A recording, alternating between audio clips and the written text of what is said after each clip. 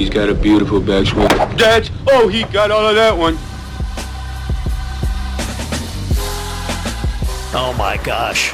That is amazing. Layup with an iron into the hazard. Oh my God, you had to deal with the golf course people too! Well, that wasn't quite what I meant, you know.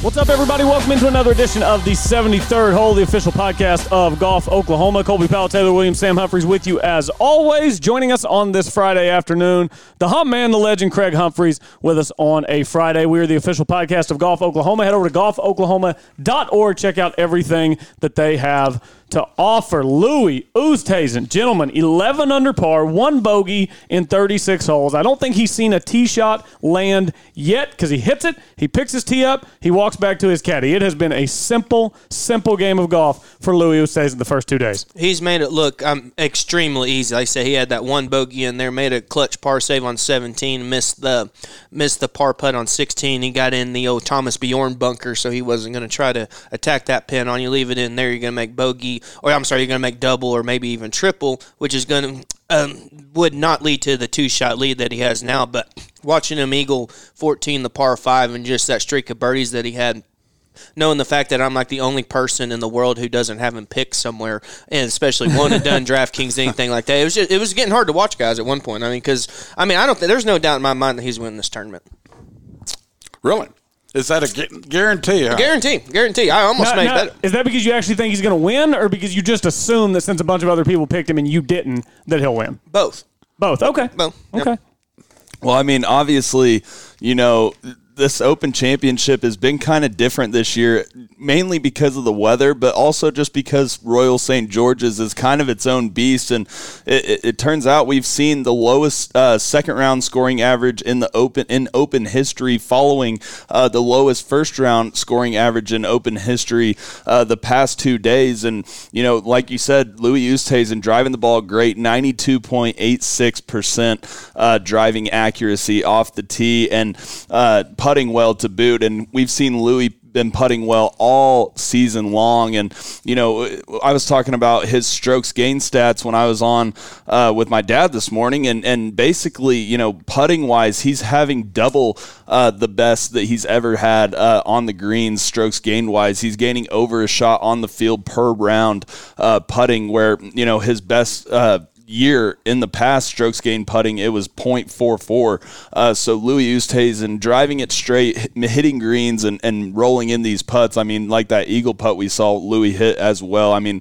Louis Oosthuizen playing pretty much flawless golf out there. Yeah, and I think this year he leads the PGA Tour in strokes gained putting. I think his previous best in a season was 50th in strokes gained putting. So he used to tinker with putters a lot. Every time he had a bad round putting, he'd switch putters. Now he's not doing that. He's got the little whatever, the weird little, up and the weird little stroke he does with his putter before he actually hits the putt. I don't know. The routine's weird, but it's working for him, Humpman. Louis on a roll.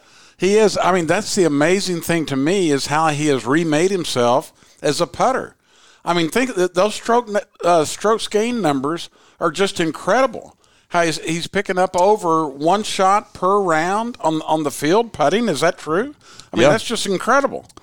Yeah, I mean, if you go back and look here, I'm looking at it right now. He's gaining 1.04 shots on the field per round this year. And like I said, in 2017, that was his best putting year where he was not even gaining a half a shot. And if you look in between there from 2020 to 2018, his putting stats weren't any good at all. And so basically, Louis Oosthuizen's always been a pretty solid ball striker, but now he's throwing in the putting to boot, and we're seeing the results of it in each of these 4 majors. Yeah, and I think the thing to note about his putting is that he hasn't just been the best putter. He's been the best putter by a long ways. He's gained 1.09 on the green. Second best is Mr. Skill, Matthew Fitzpatrick. This is over the last 6 months. Is .9. Garrett Higo, my boy right behind him, is .83. So he's 2.6 more per round ahead of the third place. Yeah, I mean, that's pretty dominating. It must be 1.09 now because the stats I'm looking at were before these past 2 rounds. So he's even more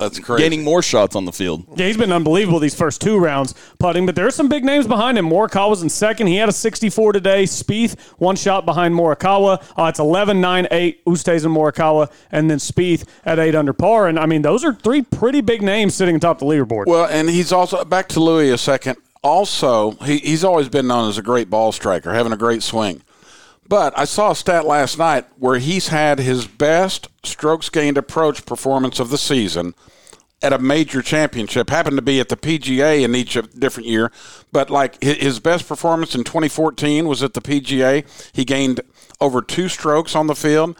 And in 2016, it was at the PGA, gained 1.965. 2017 at the PGA, gained 1.625. And this year at the PGA, gained 1.645. So it's amazing how you can have your best performance of the whole season in majors. I guess that's why he's finished second in 6 majors, right? Exactly. And Colby asked about Morikawa. Morikawa this morning raised his win probability from 5% to 25% per Data Golf, and that was before Louis Oosthuizen teed off. But basically what I'm saying is Morikawa, just came out of the gates firing today, an absolute ball-striking clinic from Morikawa, and it does look like Morikawa is getting settled in on the greens a little bit, and when he gets the putter hot, he's really, really tough to beat. His iron game is pretty silly, really, watching Morikawa hit irons. I mean, he can lay it back off the tee, leave himself 185 in, stuff it to 4 feet. I wasn't up at 2 a.m. whenever he was playing golf, but I've seen the highlights 10 times today as they've shown him on Golf Channel, and his iron game is – it's unbelievable. It's silly. It really is silly. And did you see that he tweaked his irons? He changed his irons this last week? Yeah, because he didn't like the way that the club was meeting the turf and so forth? He went from the straight blades to the CBs. Okay. Yeah. And just in a random week. You know what I mean? And now he's lighting it up. It proves how good these guys are, that no matter what clubs they're using, if they have confidence in them, they're going to play good. And Morikawa will be, if he goes on to win, him and Tiger will be the only 2 players to win the Open and the PGA before the age of 25. Morikawa, if he goes on to win, would also become the first player in history to win 2 different majors in his debut. He won the PGA Championship in his PGA Championship debut. No Open last year. This is his Open Championship debut. He would be the first player in history to accomplish that. Taylor, do you think Morikawa, 64 today, really low, can he back that up and win this weekend? How do you feel about his chances? Well, I said earlier I guarantee the Louis, but you look at it. If you have Morikawa and Spieth 2 and 3 strokes back respectively, obviously then you got DJ Scotty Scheffler down there. I'm not going to throw Dylan Fratelli in there just yet. Let me see him on the 69th or 70th hole of the tournament, and then I may start looking his way. But to tell you the truth, I think we can say the same about Scheffler. I'm not taking Scheffler serious at this point either. My man Woody picked him. I have to stick with Scheffler until he falls off. I know that's fair, but he hasn't won though. The reason that I like some of these other guys too is that I haven't looked in depth at the forecast, but from what I've heard and a little bit I've seen, it doesn't look like there's going to be a 25-mile-an-hour wind day come up. It's going to be fairly calm, kind of like it was this afternoon, where you can kind of go pin seeking, and it may be interesting with them knowing the forecast like that. They may get the greens a little faster, get some other trickier pin locations. You might see them tucked a little closer to some of those severe bunkers that we talk about. So I think it'll be interesting to see how some of these guys manage around the course, which benefits a guy like Morikawa, who's 24 years old or however old he is, but he plays like he's 42. So. And I got to go back to Louis for one more stat. Players with the most runner-up finishes in all 4 majors. All right, players with runner-up finishes in all 4 majors. Yep. All right, here's the list. It's Craig Wood, Arnold Palmer, Jack Nicklaus. Nicklaus had 19 major runner-up finishes, obviously, but Arnold had 10. But Craig Wood, Arnold, Jack, Tom Watson, Greg Norman, Phil Mickelson, Louis has 6 in major runner-up finishes, and Dustin Johnson has 5. So, that's quite a list to be on when you're included with Arnie and Jack and Watson and Norman and Dustin Johnson and all that. But, most of the guys on this list, Jack has 18 wins, Arnie had 7, Mickelson had 6, Louis has 1 major victory. So he's been up there a bunch of times, but he's going to have to get it done on the weekend, right? Yeah, I'm looking at this leaderboard, and the top 4 guys on the leaderboard right now, other than Fratelli, are Oosthuizen, Morikawa, Spieth, and DJ. We couldn't ask for a better leaderboard headed into Saturday and Sunday. So I ask you guys, out of those 4 guys, who are you most confident in? Is it Spieth, who has proven to get it done, and obviously DJ, has 2, and if Oosthuizen were to win, he'd have 2, and so would Morikawa. I think if I were to rank just those 4 and not dip down into the Koepka Rahm range, and we can talk about those guys in a little bit, just those 4, I'd probably go Spieth 1. I'd probably go. Who would I put it to? I'd go Spieth 1, probably. This is a confidence ranking, not necessarily who you think is going to win, but who would you bet the mortgage on, as we like to say. I'd say probably Spieth 1, DJ 2, Morikawa 3, Usti 4. If I'm prisoner of the moment, I would say Morikawa, because it's fresh on my mind. Like Kobe said, watching him overnight last night, was just incredible. Prisoner of the season. What Louis is doing this year, guys, second in the U.S. Open, tied for second in the PGA, and now he's poised again here. And it wasn't like he was terrible at the Masters, tied for 26. And so that's a real tough one to answer. But then, if you go on track record over a number of years, obviously you would go with Spieth and DJ. And really, even though DJ has been off form for this year, I'd probably go with DJ. And see, the way I look at it is that I mentioned Louis, and I was kind of joking, but in a sense I wasn't, because honestly I would roll with him.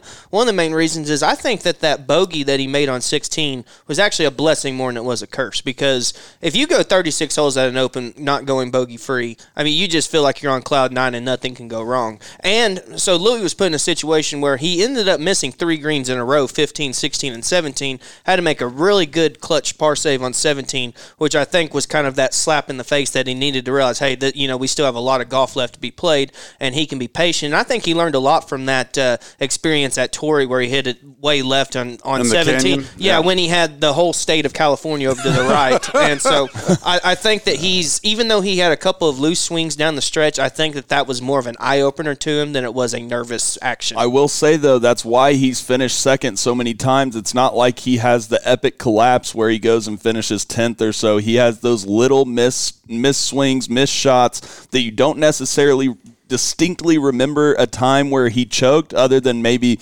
because it's fresh on our mind at Torrey. But if I go back and I say, where did, Louis choke and all those other seconds, you'd probably be hard-pressed to tell me where it was. But what my point is that it's those little mistakes that has been keeping him from winning all these majors and becoming an elite champion. Yeah, I think the biggest hurdle to Louis Oosthuizen winning the championship is Louis Oosthuizen. I actually looked it up. I wanted to know how many times he's teed it up on the PGA Tour. Coming into this week, Louis played 200 PGA Tour events. He's got 1 win, and not in America. Me, personally, I have so much trouble backing a guy who I just feel like, there's a big difference between second and first mentally. It's a mental hurdle that he hasn't been able to get over in 11 years, and that's just so hard for me. Whenever I've got guys who are just cold-blooded killers behind him, Morikawa, Spieth, DJ, those guys will go win golf tournaments. Morikawa's young. He's won 4 times in 50 starts on the PGA Tour. Already has a major, knows that he can win a major in his debut at that event. I don't know, man. Those 3 guys behind him. If it was Justin Harding and Dylan Fratelli chasing him, Louis would run away with it.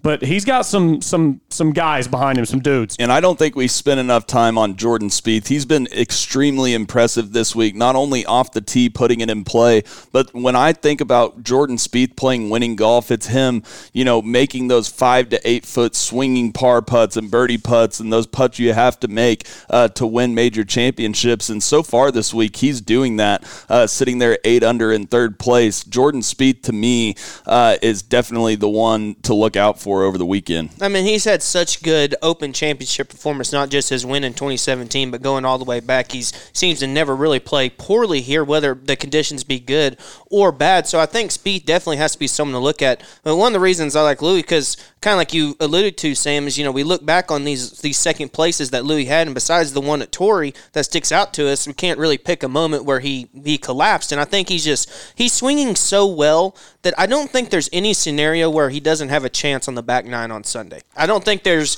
like for example, the what Bryson did at the U.S. Open, he was leading on the back 9, finished 26th or whatever. Right. I don't think there's any way that Louis could happen. And I'm not saying that would happen to Spieth or Morikawa or anything like that. I'm just saying I think he's swinging so well and in such control of his game that if he does lose, I think it's going to be from one of these other guys, like you said, Colby, going out and chasing and beating him. I don't think Louis is going to lose the tournament. Well, and it's interesting what Spieth has done this week, because remember, he last played in the U.S. Open, and because he had played a hectic schedule this spring. He elected to take some time off. Has he not played since the U.S. Open? Yeah, hadn't played. I totally missed that. Yeah. It really hasn't been that long ago. And he said that was kind of a concern coming in here, because when you haven't played in a little while, you come into a difficult track, and he said you think you can have a little bit of rust early. And so I was concerned about that, talking about his first round on Thursday. And he said there's just a little extra nerves when you're not coming off playing the week before, just getting started. And he said, I hit some really good shots early in the round on Thursday, which I think was important. Well, you look at what he's done now, guys. In his last 14 rounds in the majors, he's had 4 65s. He's had 10 rounds in the 60s, out of his last 14 rounds in the majors. And remember, he finished tied for third at the Masters this year. And like T-Dub said, he's got a pretty good track record in the British Open. He was the 54-hole co-leader at Carnoustie in 2018. Now, he didn't make a birdie in the final round that time, tied for ninth. But, hey, you got to love the way he's playing. His confidence seems to be back at a level, maybe not at its height, but pretty close. Yeah, and talking about Louis, obviously I put him in my DraftKings lineup this week. The numbers were just too good to me all around not to put him in that lineup. But I just hope that the pressure of having to keep that foot on the gas throughout the weekend at a major championship, especially when he's the only guy holding the lead right now, everyone else kind of has that chasing Hunter's mentality. Louis Oosthuizen is the one that has to keep that lead, but to keep that lead on a course like this weekend, you're going to have to go out and get it and make some birdies. So I hope that Louis can go do that, because I'd love to see Louis win. Yeah, how do y'all feel about the way this tournament has played? Because, the vast majority of the field, I shouldn't say the vast majority, a bunch of the field's under par. All the one-overs are in. The two-overs are out, which we don't usually see at an Open. Course is playing soft. They've gotten a bunch of rain. Some wind kicked up yesterday afternoon, but there hasn't been much of that to speak of. They said it's going to be even lower this weekend. I don't know. The course isn't very punishing. It doesn't seem like many of the bunkers are in play off the tee with how soft it is. I don't know. It's anytime a guy makes a bogey, it's like, whoa, a bogey. And I feel like I don't usually feel that way about the Open. So I don't know, how do y'all feel about the way the first two rounds have played? Yeah, I think, like you mentioned, Colby, with the exclusion of yesterday's afternoon, there really wasn't much penalization for anything. The greens don't get away from you too much. We mentioned the bunkers, but whenever there's not that much wind, you're not putting yourself in the greenside bunkers that often, especially with these players being so good they can place the ball essentially wherever they want. I think that whenever you set up for an Open, you risk it on the fine line so much, because if you get the greens fast and you try to set it up tough, if you do get some of that wind and everything, then it just gets out of control. Then you have the 2015 St. Andrews incident where you have to postpone a whole round because the wind's blowing 35 miles an hour. And we all don't want that to happen. But one thing, too, guys, we mentioned it, and I'm the biggest guy against the dial-it-back thing and all that, but this is a course, guys. It doesn't even go 7,100 from what I understand. So, it's not long enough to put up if there's not any wind. Yeah, but I will say Bryson has been trying to overpower this course, and to be honest, he didn't do a very good job of it. The way that you use your link to your advantage on this course is to use driving irons and put the ball in play, and we've seen it from all the guys at the top of the leaderboard. They're all up there on driving accuracy and putting it in play. I thought it was going to be someone off the radar win this week, because I was looking for the quirky, Royal St. George's with the wind and so forth, and where length was not a huge advantage. So normally we say the tough conditions eliminate the rest of the field, right, and separate the cream of the crop. I think it's opposite this week. I think the easy conditions this week have brought the cream of the crop to the top, because you need some adversity or bad conditions, whatever, to deter the top players in the world. Whether it's rough up to the knees, which they have that, but they don't have the wind, and the wind is the main thing. Because if you have a high wind week this week, well, then I think it would eliminate a lot of these strong hitters. But it's out there like Palm Springs with no wind whatsoever and soft conditions. The greens really haven't firmed up that much. The fairways are soft, and so the ball's not rolling out into the heavy stuff and so forth. And so if conditions are totally normal, well, then the best players are going to be there at the top. And that's what we're seeing right now. So I thought it was going to be someone off the radar. No, all the top players, especially today, the top players just surge to the top of the leaderboard. Yeah, and that's why it doesn't necessarily bother me how they set up the course, because if you get conditions that are wet leading up to the British Open, and then, it just doesn't bother me when I don't think they should try to make it hard just to make it hard. I mean, if it's perfect conditions, the scores should be low, especially on a course like that when, the conditions have been so wet that the greens aren't being that the greens are very receptive. Yeah. And so if the greens are receptive and the weather's perfect, then I don't mind seeing low scores. Yeah, I mean, I don't think that they should have set it up differently. It's just the way it's playing, because one of the most fun things to me about the Open Championship is the bunkering on all these courses is so phenomenal, and it is so penalizing, and we have seen so little of it. But it's not something that they can control. They got a lot of rain the last few weeks. The course is soft, but now guys are hitting these tee shots up the left and right side of the fairways, and where in some other years they would land and then they would just take this mega hop into a fairway bunker. Now they're just landing and kind of cozying up in the fairway, and we're throwing an 8-iron up to 5 feet. So I don't think that they should have set it up differently, but just because it's so soft has taken one of my favorite elements of the tournament somewhat out of play. I agree with you, and I also think that it has brought some younger guys into contention in this thing, such as like a Morikawa or a Scotty Scheffler who have never played in a British Open. They go over there and they go, what's the big deal about this? I mean, it's like Target golf over there this week because there's no weather and the greens, there's no firmness to the fairways or greens, and so there's no real difference other than the visual of it than it is in,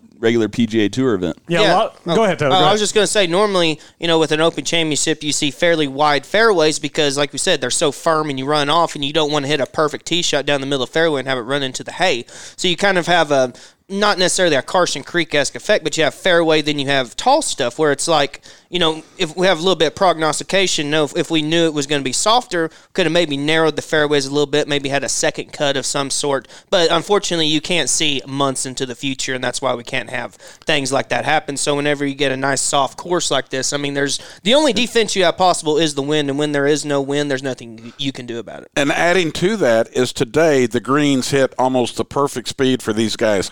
Because yesterday a bunch of them were leaving putts short because the greens are so much slower than what they've been used to playing recently. And today they speeded up by a foot or so, just firming up a little bit and speeding up. So it made it almost the perfect holing speed today for these guys. And so it's just no defense there. Yeah, it really was. I know, just going down a little bit, one guy you liked, it was your dark horse, Craig, was Jason Day. I liked Jason Day. He's got an early flight back to the States, which means he can head to the Spine Clinic of Oklahoma to get some treatment. Dr. Beecham and Dr. Brawley. Go see them. Both avid golfers. I'm sure they're loving what's taking place at Royal St. George's. High-quality, individualized patient care, total complete spine care. Dr. Beecham does non-invasive. The Spine Clinic offers the capability to approach all options before surgery. Dr. Beecham specializes in interventional pain management, and he is double board certified in anesthesiology and pain management. However, if you are needing back surgery, Dr. Brawley recently received the honor of being listed as one of the top 20 spine surgeons under the age of 40 in all of North America. Head to thespineclinicok.com. Spine Clinic located just off Britain and Broadway Extension here in Oklahoma City. All right, heading down the leaderboard a little bit more. I want to talk about the guys at 5 because I am not quite ready to rule out Brooks Koepka or Jon Rahm in this golf tournament. Both great rounds today. Jon Rahm 64, probably could have been lower. Brooks Koepka, he shot a 66, 4 under par, and he had the double bogey at the 4th. He talked about it after the round, talked his caddy into hitting 3-wood off the tee, should have hit driver, and then he made a mental mistake, left it at his feet coming off the green. So Koepka, Rahm. Taylor, we'll start with you. Either of these guys you think can make up a 6-shot deficit over 2 rounds? I think that both of these guys have a chance to finish top 5, maybe even potentially top 3. I think unless one of them just goes out and goes bananas tomorrow, with how easy the course will be, I think that Morikawa, Louis, or Spieth, or even DJ, I think will shoot a low enough score to where one of those guys will have to shoot a 65 or better to be able to get it within striking distance. But is it out of the realm of possibility? Absolutely not. They could do it. It's just a matter of, I think some of those other guys up there may have it secure. Because, like, for example, if one of those guys just goes 65, that puts them at 15 under. With the easy conditions, I'm not sure 15 under wins the tournament. Yeah, I mean, Brooks Koepka, drove the ball great today, and he loves his driver. That's what he said after the round. He does love his driver. He does love his driver. Craig, Koepka or Rahm? Any love this weekend? My confidence is more in Rahm, although I do think it's amazing that Koepka can come in there early in the week and say, I just do not like this golf course. I don't like all the blind shots. I don't like this or that. Haven't touched the club in 2 weeks. But he even said at the time, no, that won't keep me from playing well. I can still play well even though I don't like a golf course. He said, I've played well a number of times when I don't like a course. But he's proving it again this week, because he doesn't care for the golf course and playing great. My confidence is more in Rahm just because Rahm is just on this tremendous roll.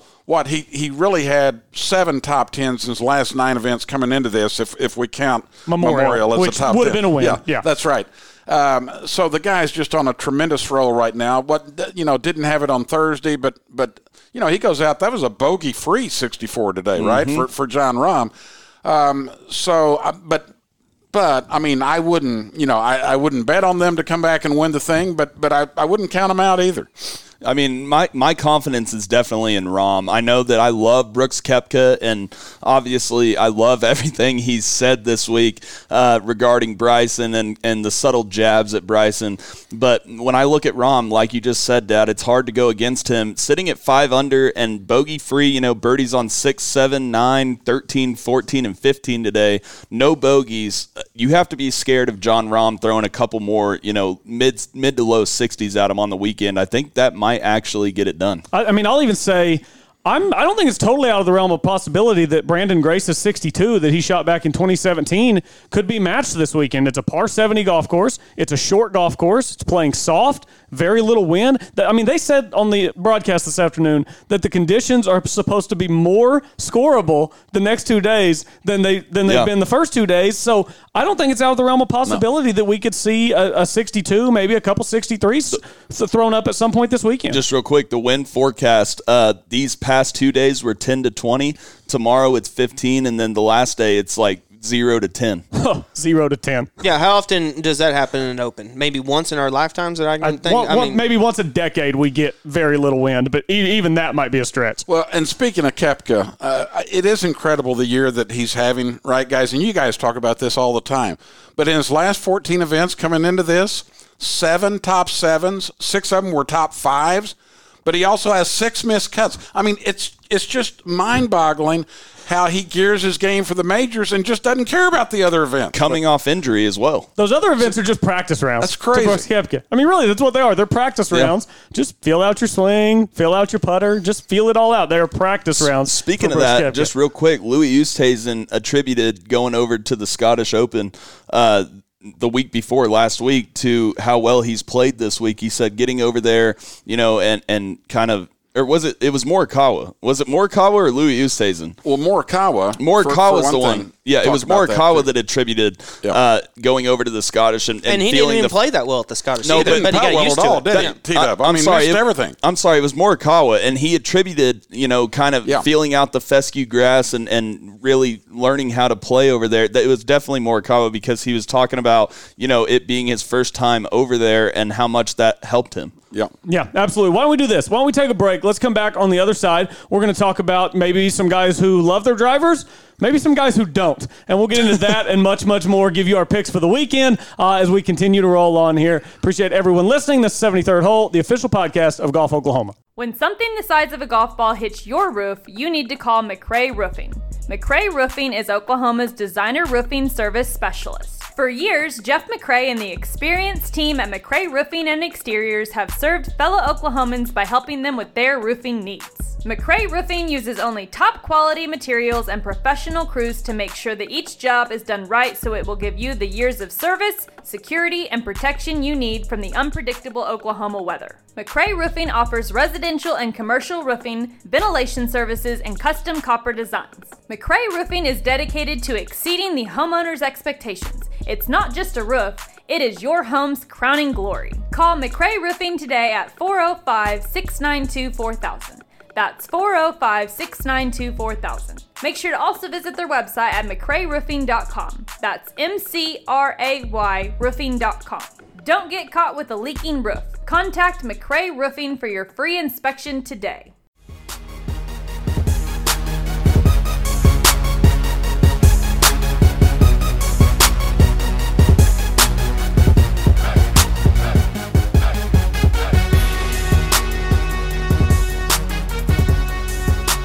back rolling along here on a Friday with our halfway recap here on the 73rd hole, the official podcast of Golf Oklahoma. I will say, one great thing about the British Open, it's 3 o'clock in the afternoon. We're just hanging out, talking a little golf. The tournament's over for the day. I don't wake up at 2 a.m. to watch it anymore. I did when I was younger. Now I wake up at about 7 a.m., and I still get a good 7 hours of viewing in. But I'll be real honest.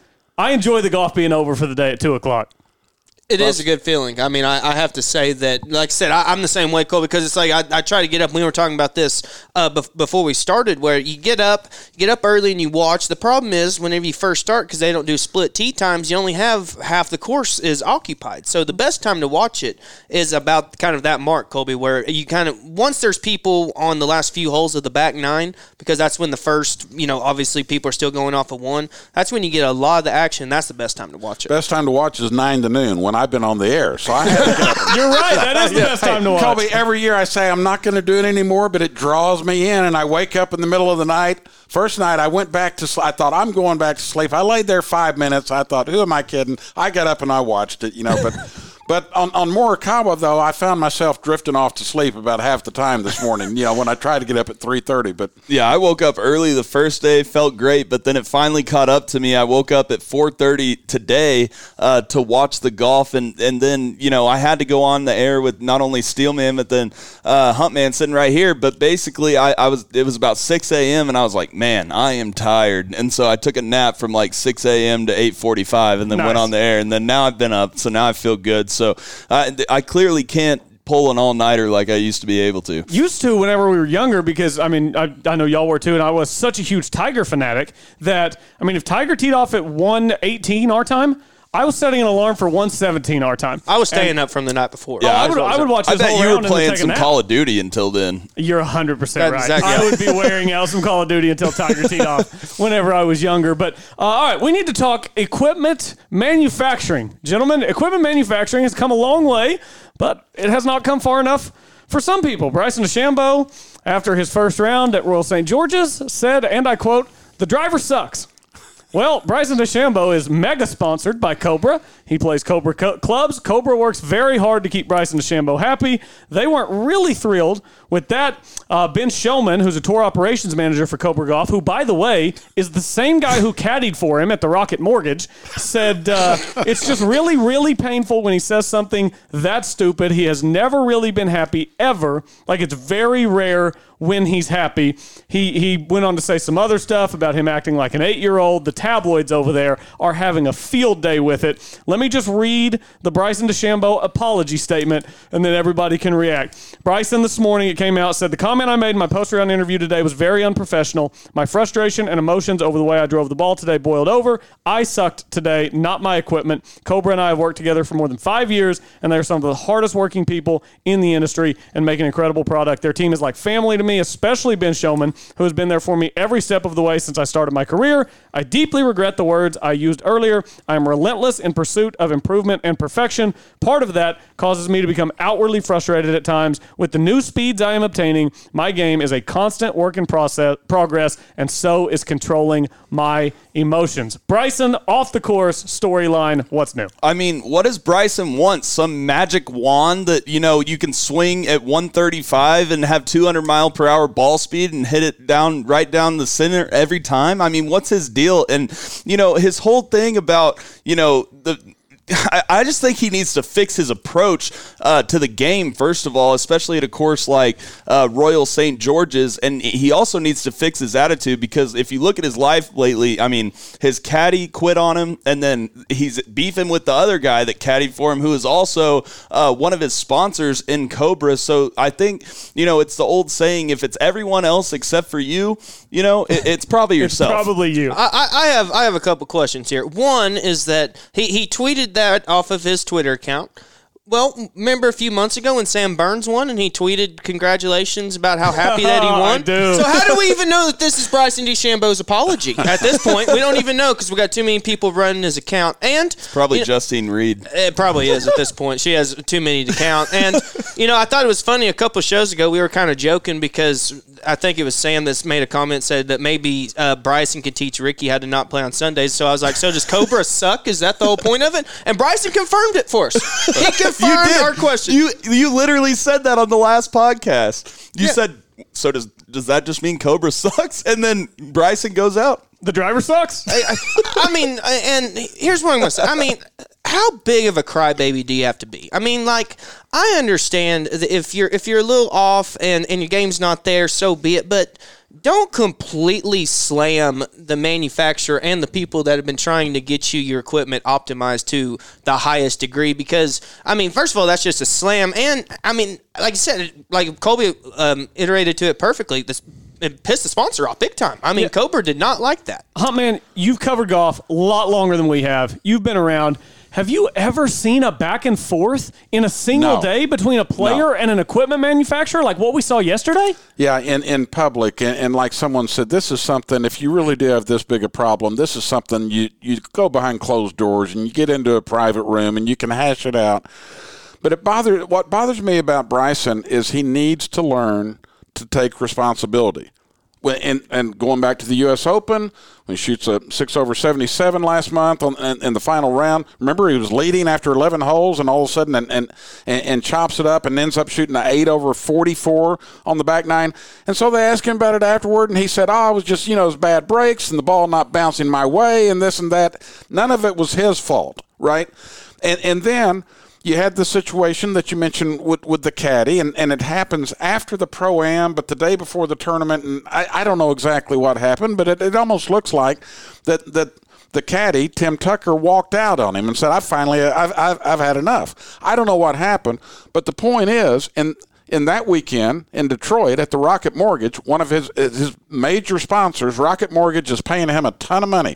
Rocket Mortgage is spending a ton of money for advertising. Rocket Mortgage is sponsoring a PGA Tour event. And he goes out there and misses the cut with Ben Showman on the bag, and then he takes off and doesn't even talk to the media and leaves his sponsor, Rocket Mortgage, in Detroit, right there in their hometown, with egg on their face.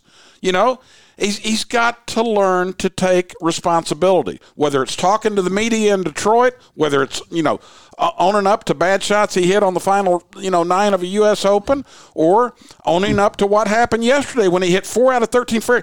His driving accuracy was tied for the second worst in the first round. Only Ryan Fox of New Zealand hit fewer fairways yesterday. He hit 3 out of 14 instead of 4 out of 14. And so then after the round, it's the driver's fault. He needs to learn to take responsibility. That's a really good point, bringing up the U.S. Open, because we said that right after the U.S. Open as well.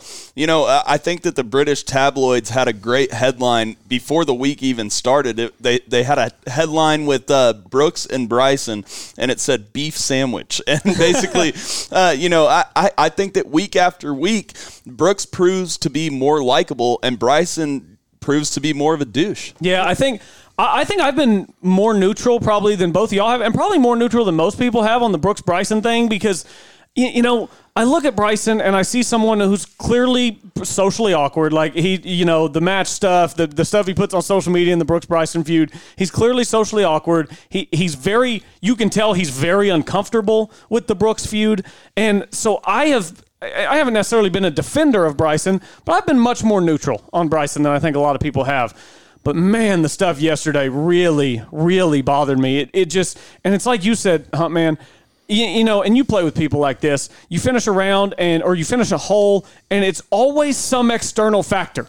It's never their fault. They never did anything wrong. You never hit a bad shot. Me, I played in a tournament over July 4th. I didn't play very well. I didn't get upset during my round. I missed a fairway. I hit it in the water.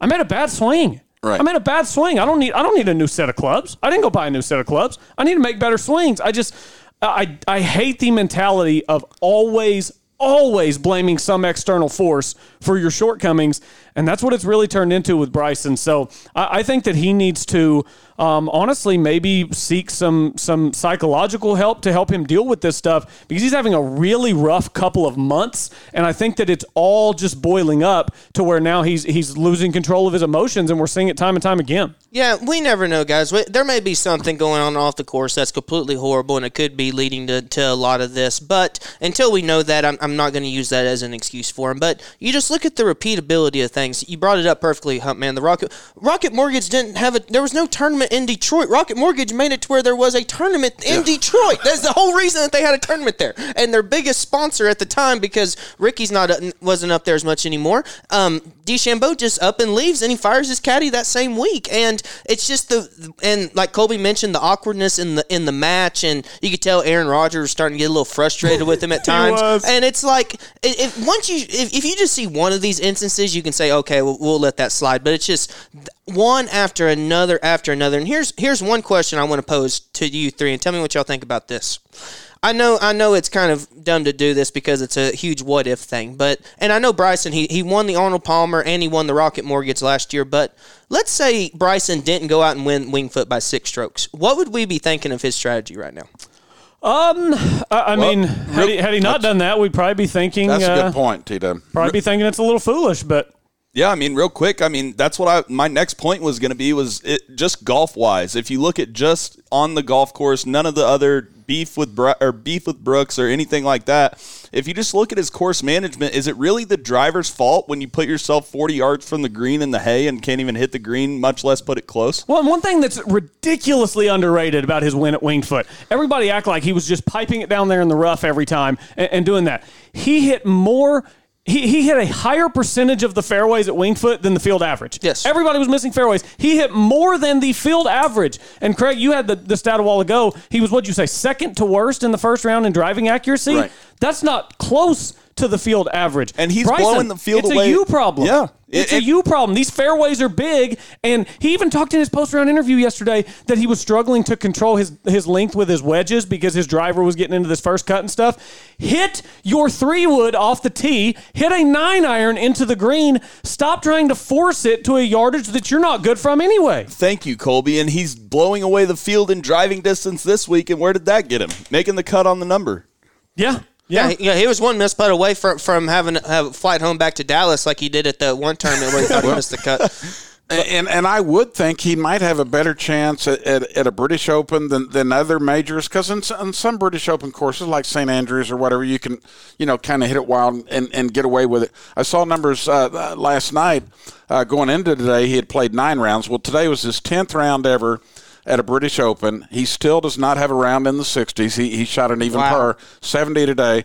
He's 23 over par on those 10 rounds. And coming into today, he was hitting 55.6% of the greens in regulation. So that's not going to win you many golf tournaments, right, guys? I mean, that's way low, especially in the conditions this week. If it's an Open where the wind's blowing 30 miles an hour, we saw Royal St. George's in 2003 and 2011. 55% of the fairways were hit those 2 years. This isn't that. This is a Royal St. George's that's very gettable, and Bryson's not going out and getting it. Brooks, of course, today made sure to say in his post-round interview, drove the ball well today, love my driver. My question, one question I got for you guys, too. How long do you think Brooks was waiting to say that? Like, do you think he was thinking, like, when he was hitting range balls this morning, once I get interviewed after the round, I'm going to make this comment? Or as soon as he saw it yesterday, say, next time I get a talk, I'm going to talk good about my driver. He goes, let me play good tomorrow, and then I'm going to let him have it. If you saw his tweets and Instagrams as well, he captioned a picture of him hitting a driver and said, driving into the weekend. Well, and I was halfway expecting Brooks Koepka last night before he went to bed to post a picture of himself in bed with his driver. Like his driver on the pillow. I thought he was going to put his driver in the bed on the pillow next to him and then have a picture of him with his driver in the bed. What's kind of funny, too, is Humpman kind of talked about his weird year earlier. He's been switching drivers throughout the year, too. Like, he's been through a few different ones. He went back to the M1, or not the M1, the M5. Talking about Koepka? Yeah. Koepka, yeah. So, didn't he have Strixon in the bag for a while? No, I think he went to Strixon irons. Strixon irons, save 3 strokes. Well, yeah, and Brooks, what started the whole beef was basically Brooks going like, can you believe this guy? And just time and time again, Brooks, it's not necessarily Brooks initiating the beef. He's just basically saying, can you believe this guy? Yeah, basically Bryson does something silly, and then Brooks has a quick little reaction to it, and everybody's like, Brooks! Yeah. Hey, and you guys are far more technical than I am, and you understand drivers a lot better than I do. But I saw Chambly talking about this last night, and basically he's saying that, look, you're trying to use, this small degree of loft, and so if you do this, well, what you have to do is you have to open the face of the driver if you're going to have that small degree of loft. And one of the things DeChambeau was complaining about yesterday, he said this has happened since 2016-17 when players stopped drawing the ball. He goes, there's not many golfers that draw it anymore, and it's not because of spin rate. Everyone thinks it is. We're at 2,000 RPM, whatever, 1,800 spin or whatever. He goes, it's not. It's literally the physics and the way that they build heads now. It's not the right design, and unfortunately, we've been trying to fix it without results yet. And so I think a lot of what he's saying is true, and he's frustrated by it and so forth, but the manufacturers, I mean, Brandon Chambly was saying Cobra is known as having the top guys in the business, and he mentioned, the top guy, and his name doesn't come to mind right now, but he said this guy is respected as like a genius, engineering-wise and so forth, and they're doing everything they can to help Bryson DeChambeau, and supposedly he's been involved every step of the way, And so, again, I think that, he can't complain that, hey, these guys aren't getting, evidently they're trying to make things to his specifications, and it's just not working. Yeah, and Sam, I really like what you said earlier. It's not a magic wand. Yeah. It's a golf club. It's made up of metal and steel and alloy and all these other things. It's not a magic wand. You can't just Expelliarmus and all of a sudden you have this perfect 4-degree driver that you can swing 135 miles per hour. Even Justin Thomas on Instagram, Zaire Golf posted some Cobra's response to Bryson about his driver. Justin Thomas commented on it on Instagram and said, never would have thought swinging at 135 plus miles per hour, it'd be hard to drive it straight. You'd think Mr. Physics would know that. I mean, Bryson, you're swinging harder than anyone's ever swung. You're demanding more from your golf club than anyone's ever demanded. It's not a magic wand. Yeah, that was my point when I said that, was basically, I don't care if you go to Titleist, Ping, TaylorMade, who else has a great driver? Callaway. You're not going to be able to hit every single fairway if you swing as hard as Bryson does. It's just simple common sense. Also, he was complaining about the mishits. How good can a mishit really be when you're swinging 135 miles an hour? It's a serious question. I don't know the answer because I'm not a physicist. Well, first of all, Colby, I want to shout you out on your Harry Potter comment there with the Expelliarmus there. You got all the Harry Potter folklore guys out there. You please them. But one thing, and notice, is that Bryson even mentioned this when he started to bulk up. He looked at the long drive guys and kind of what they're doing, and one of the things the long drive guys are most known for is having low lofted drivers and longer drivers. Well, you know what happens when along those long drive guys miss a shot? It's 100 miles offline. Yes. And there's a reason for that. They hold it down at WinStar. Anytime one of those guys don't hit the little landing strip, it lands in Fort Worth. Yeah, it's literally 100 yards offline. So how are you going to be mad at your ball goes 10 yards offline? Hey, and how do we know this isn't a ball problem? Like, is it necessarily a driver problem, or is it a ball problem too? Because those long drive guys, I know, they use like Volvics and Pinnacles and weird stuff like that. Are we talking about the wrong thing here? Yeah, maybe. Well, and the other thing that Ben Showman said when he got fired up talking to Golf Week yesterday, he said, everybody is looking for the magic bullet. He says, well, the magic bullet becomes harder to find the faster you swing and the lower your loft gets. Yep. Yeah. It's just a fact. 100%. Yeah. That's just the way it works. All right. That's about enough time on today's show spent on Bryson DeChambeau. Let's talk about some other guys. Tony Finau sitting here at 4 under par. Shane Lowry. I really respect the way Shane Lowry bounced back after what was a pretty tough start yesterday in the wind, trying to defend his title. 65 today. He's at 4 under. Your boy Cam Smith is at 4 under. Danny Willett, former Masters champion, is at 4 under. Go down another stroke, you get to Daniel Berger, Sergio Garcia, Justin Rose. Anybody in this kind of 2, 3, 4 under range that we think could maybe shoot one of those 63s the next couple days and vault up into the top 5 or 10? I could throw a couple names out there. One guy that I don't think he's going to contend for the tournament, but my man Marcel Siem at 6 under, he's a true legend. He's out there with the man bun, just gaming away, fist pumping during interviews and stuff. I mean, he is a legend. And he earned his way in last week by winning a challenge event last week. Oh, really? Is that how he got in? Yes. 302nd ranked player in the world. But by the way, how high? Just the guys at 6 under, just the guys at 6 under. It's all lower level players at 6 under. Emiliano Grillo, Justin Harding, Marcel Siem, Andy Sullivan, and Daniel Van Tonder. Those are your 5 guys at 6 under par.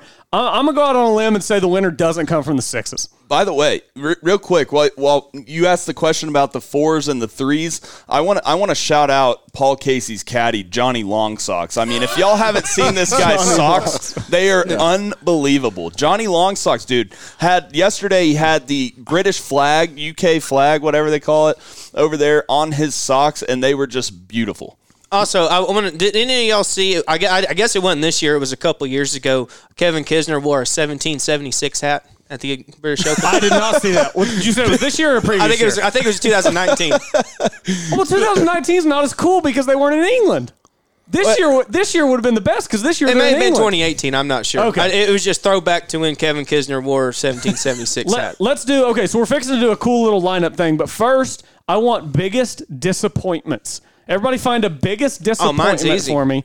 Yours is easy. Fire away. Oh, absolutely. Oh, it was my one and done pick Cantlin. I mean, he was fifth in the odds, chance to win. Goes out and he makes the luckiest putt ever on 12 to get it back to even, and then ends up proceeding to triple 13. So then he's just out of it and ends up only shooting 1 under today, not able to get in at 3 of. So yeah, I mean, he's definitely my number one disappointment. If I was going to throw anyone else out there, I'd go maybe Phil, just because he didn't just miss the cut, he didn't even sniff it. Shot 80 yesterday. We pretty much nailed it on Phil last time we had our show, saying that we didn't have any good feelings about Phil this week. My 2 disappointments would have to be Patrick Reed, who I put in my DraftKings lineup like an idiot. I don't know why I would ever pick Patrick Reed, but for some reason I did. Yeah, you should have known that late early tee time that Justine was complaining about on Twitter. Yeah, he must not be able to play. Must have been under his skin. And then my other one has to be Terrell Hatton. I mean, what a story that guy was today. I don't know if we can repeat some of the things that he said on the course today, but he did have one of the all-time club breaks today. He tried to snap his iron about 3 times. He held it by the grip, put the head on the ground. I think it was a wedge maybe, and he stepped on the middle of it 2 or 3 times, walked over and handed it to his caddy. He flipped off a fan today. He cursed. he cursed at a fan today. It's just, it was Tyrrell Hatton at his finest. I saw a tweet that said he's going to get fined by the PGA Tour, the R&A, the U.S., the Queen of England European probably. Tour. Yeah. Well, this is easy from day 1 to day 2. It's got to be Stuart Sink, who fired a 66 yesterday, came back with a 77 today to miss the cut by a couple of shots. So just couldn't sink any putts. At 48 years old, I mean, he had a chance. Remember, he disappointed us, most of us, back in 2009 when he beat the great Tom Watson, when Watson was trying to win at age 59. Well, Sink, he was in position after day 1. You're thinking, could he become the oldest ever to win the British Open? Because it's what, old Tom Morris or whatever at 46 years old, and Sink was 40. Well, Sam doesn't count golf way back then. Sam doesn't count golf. That's not a problem before Tiger came on because tour. he shot 77 and missed the cut. I would go with Cantlay or Reed. My personal disappointment is Jason Day for shooting 75 because I went with him as a dark horse instead of Shane Lowry. And Day blew himself out. He did come back with a 70 today. Had to birdie a few holes coming in just to get back to that, but obviously missed the cut by 4 shots. Boys, by the way, of the guys that missed the cut by 1 shot, the story has to be Mark Leishman, who broke his putter and then putted with a wedge and birdied his last 2 holes and still almost made the cut. Oh, wow. That would have been legendary. Can I give a biggest disappointment who made the cut? I'm going to give a biggest disappointment who made the cut. All right. I really thought Rory McIlroy would contend this week. I thought that his game was in better shape. I know he missed the cut last week. I don't care about that. His last 9 missed cuts. He won 3 times the following start. I really thought he would contend, and especially with things being as calm as they've been, I'm really surprised to see Rory just go out and go 70-70. It's just been very bland from Rory. Yeah, of the guys that made the cut, real quick, I do want to give a quick shout-out to my boy Antoine Rosner for making the cut on the number in his first ever British Open, so good job, Tony. Also, shout-out to a couple of Cowboys, Ricky Fowler and Taylor Gooch, both sitting there at 1 over par. Sooner Abraham Answer is at even, and Victor Hovland is at 1 under par. So maybe one of those guys. I mean, we know there's potentially going to be some low rounds out there, especially these guys are going to be going out early in the morning. Course is going to be soft. It's going to be receptive. Greens are going to be smooth as glass. I think we could see one of these guys go out in the morning, and the leaders could be sitting there with a 64 already on the board before they put a peg in the ground. Or even a 62, like you mentioned earlier, could possibly happen. So then all of a sudden, if you see, because with how the tee times work, you're going to have some people get out there and finish before some of the afternoon guys tee off. So you're going to see some of the lower scores. And if you see 3 or 4 63, 64s come in, those leaders are going to think, man, it's going to be playing easy out there, which then will get in your head that those 2 unders or those 3 unders, like you mentioned earlier, Colby, can come up and get you. So. Yeah, and then I just wanted to mention real quick, Will Zalatoris. That is a disappointment in a different sense of the term. You know, he was sitting there at 1 under and then hit that shot yesterday and kind of hurt his leg, like a sciatic nerve up his left leg into his back, and had to withdraw. And I think it's probably the smart thing to do for Will Zalatoris to withdraw, because he needs to be able to play the rest of the year, because he doesn't have his tour card yet. Yeah. And that's really unfortunate if he's not able to play anymore the rest of the year. Yeah, that was tough. 2 under playing the 15th hole. Right. And then obviously, finished at 1 under yesterday, but still in great position to make the cut, and tried to come out this morning, thought it might feel better. It was worse. So we've all dealt with back trouble. And everybody's making fun of him on Twitter for that missed short putt. That could have had to do with the back pain a little bit too, because, I mean, obviously it was weird and it was bad, but if your back's hurting you, putting's just as tough as anything else. It's tougher than anything. That's what I was going to ask, is that once they ban the arm lock putting, how long will Zalatoris be out there? How long will his ball striking be able to propel him? Well, I mean, his putting's not any good right now, and he's using the arm lock. I think that he might reinvent himself. Who knows? I think losing the arm lock is going to hurt Bryson more than Zalatoris, because, like Sam said, Zalatoris putting isn't any good as it is. So just go left hand low, use a claw, do something else. His putting will still be bad, but real putting's quick, bad now. I want to ask y'all, because I was sitting here watching golf, and I think I was talking to you, Dad, about this, was that I think, it's interesting to see nowadays, especially in majors, and you look at a bunch of good players coming on the TV when you watch these majors. I think it's the overwhelming majority of guys do not use conventional, just short putter, conventional grip. No, it's almost extinct now. Yeah. It's insane, because even in the days of 2013 or so, it was still kind of taboo to use the claw grip, or most guys were going left hand low if they did anything. But nowadays it seems like pretty much everybody is using some other type of grip other than regular conventional. And Morikawa was using conventional on the longer putts, and then going with the claw on the. And the shorter putts. He spoke to that and said that especially on these slower greens, he doesn't feel like he can get the hit in the longer putts with the claw, so he has to go conventional to kind of gauge his speed right. So I've never gotten that. You use the claw. Do you switch to conventional on a long putt, like a 70-footer? No, I don't. I don't but either. A lot of guys do. Yeah, I don't either. But also, I've got just horrible yips with the conventional grip. So it could go as far offline as Bryson's driver if I'm hitting a 70-footer with a conventional grip. So, all right, we've got a cool little pool we're going to do here over the weekend. You got 4 groups. You got Group A, Group B, Group C, and Group D. And you select 4 from A, 3 from B, 2, 1. So Group A is looks like about 12 to 15 golfers. It's 11 under par, Louis, going through all of the 5 unders. We've got to have 4 golfers each, just to keep it clean for everybody in their brains. We'll just do them. I'll give my whole lineup. Everybody can give their whole lineup at once. So my 4 golfers from Group A, I'm going to go with Oosthuizen, Morikawa, Spieth, and actually, I don't know. I'm kind of changing my mind While you're thinking, real quick, we stole this from the great Brad Lund. He sends this after each major. If you listen to our halfway through the U.S. Open recap, me, my dad, and T-Dub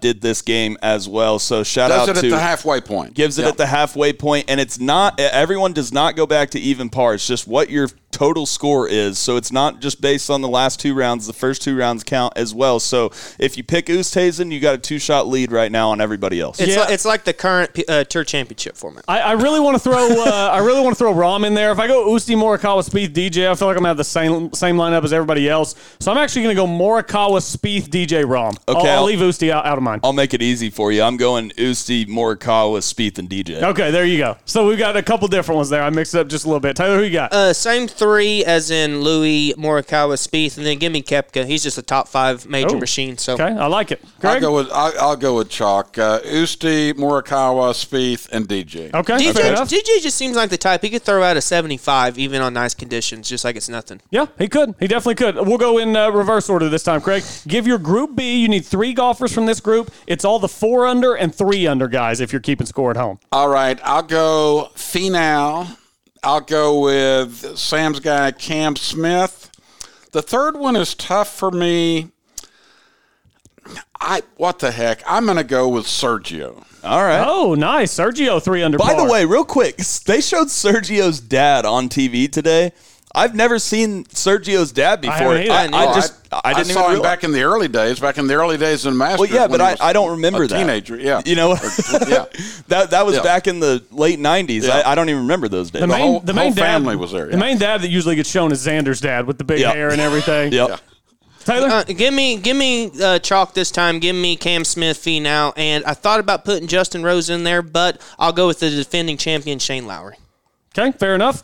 Sam, give your 3. Right. I'll go Finau, my boy Cam Smith. I do think Finau will play well, by the way, on the weekend if he can roll in some putts because, you know, he's been hitting the ball really well, and he just needs that putter to kind of get a little more hot. But I'm going Finau, my boy Cam Smith, and then I'm going Brian Harmon, who kind of set forth the blueprint early on Thursday morning on how to play this course. You just got to hit center of the greens and roll in some putts. Sounds simple, but it's not that easy to do at Royal St. George's. Yeah, no doubt. I'm going to go with Finau, like you both did. I'll go with Shane Lowry, the defending champ at 4 under, and I'm going to go with Ryan Fox. Ryan Fox, link specialist at 4 under. Hey, I've got him in several DraftKings lineups this week. Real quick, Dad, you got any thoughts on Shane Lowry? Weren't you telling me that you thought about picking him? No, I was definitely going to pick him. I talked myself out of it for my dark horse. I'm mad at myself. Who'd you pick instead? Jason Day. That's a bummer.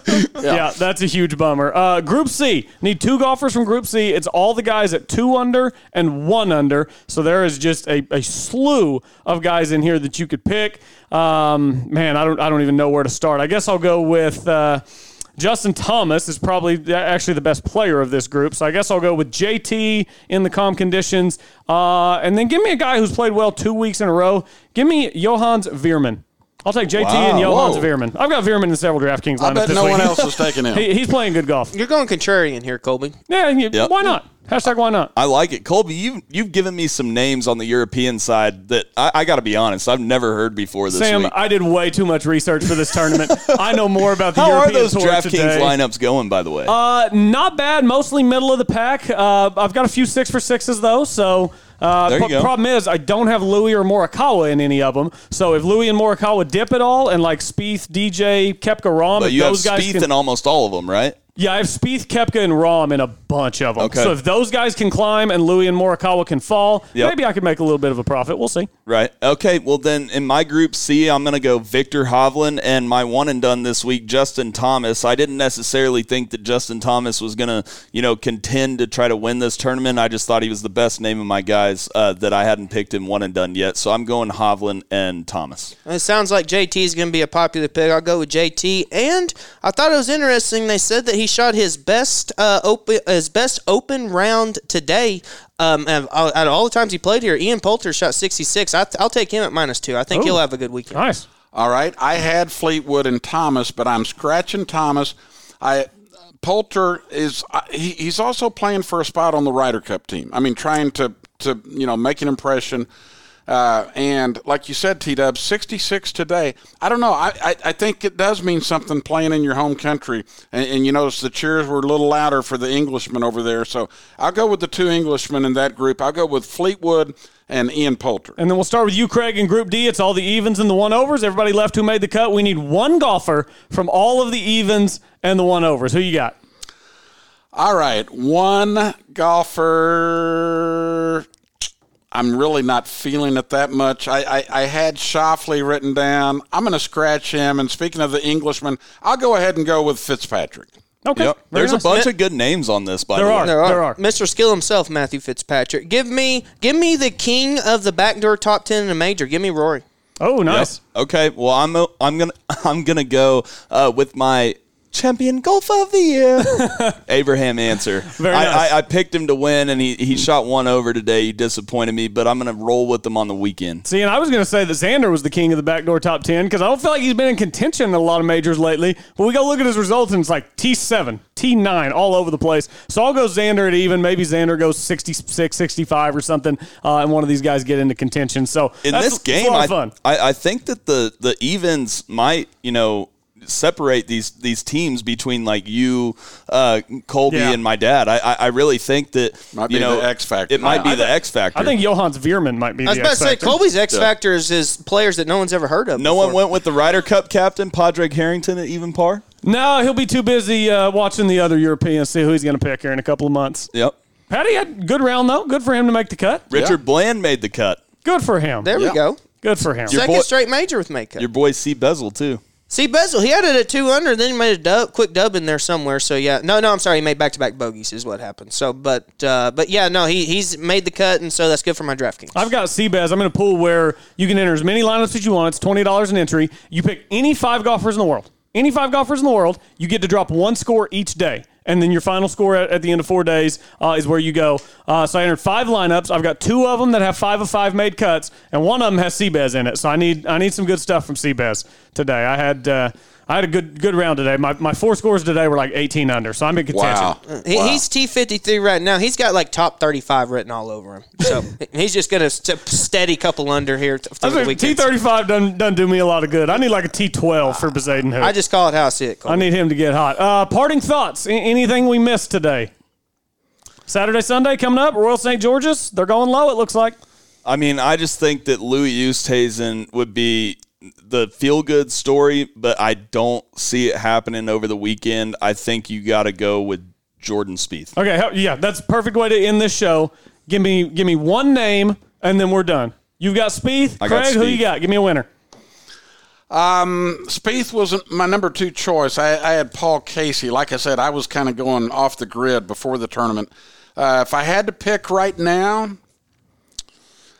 in my heart of hearts, I would go with Morikawa. But since I had Spieth as number 2 beforehand, I'll stick with Jordan Spieth. Spieth for both the Humphreys. Taylor? Louis winning this tournament. There's no doubt about it. Louis winning the tournament. Taylor has convinced himself. I'm going with Spieth as well. He was my pre-tournament pick. Had a couple bogeys today, but maybe he cleans that up a little bit on the weekend, keeps rolling in some 20-footers. So y'all 2 are going with Spieth? Yeah. I'll go DJ. You'll go DJ? Okay. Mix it up. You didn't need the cards this time, Sam. Yeah, I need the cards. Yeah, needed the cards, didn't have them. So, good stuff. Reminder, everyone, follow us on Twitter at the 73rd Hole. Follow 73rd Hole on Instagram. Also, today's Friday, so you won't be able to do it tomorrow or Sunday. But when you get in your car Monday morning at 9 o'clock, turn on to 98.1 The Sports Animal. Craig Humphreys, the Humpman, on with Matthew Meyer as well. Do a great job. And we'll have, I'm sure, some great Open Championship recap coming your way. Head over to golfoklahoma.org as well and check out everything that they have to offer. Real quick, Dad. NBA Finals, who you got? You know what? I picked Phoenix beforehand. I don't know. I'm kind of feeling like maybe Milwaukee is going to get this thing done. Really? I'm feeling like the Bucks are going to – I know they got to win a game in Phoenix somehow, and that hadn't happened yet. But, no, I really don't care that much either way. I honestly don't in this finals. I kind of feel the same way. I'm enjoying it, though. I'd be happy for Paul or Giannis. Taylor, Suns or Bucks? I think the Bucks are going to do it. I'm with Humpman. I'm going Suns. Okay. The Suns were up 2-0, then it's down 2-2. I just think that they have that pressure of having the home court on them, and I think that'll come back. Right. And also, I think Giannis is the best player, obviously, in the series. So. Yeah, if he's healthy, fully healthy. When the Bucks beat the Nets, I said the Bucks were winning it all. So I can't bail now. I can't bail at 2-2 in the finals. So 3 Bucks, 1 Suns. You could. I bet those weren't the answers you were expecting. No, it wasn't. Yeah. So maybe we'll have some surprising things happen this weekend on the court and on the course. Thanks everybody for listening once again to the 73rd Hole, the official podcast of Golf Oklahoma.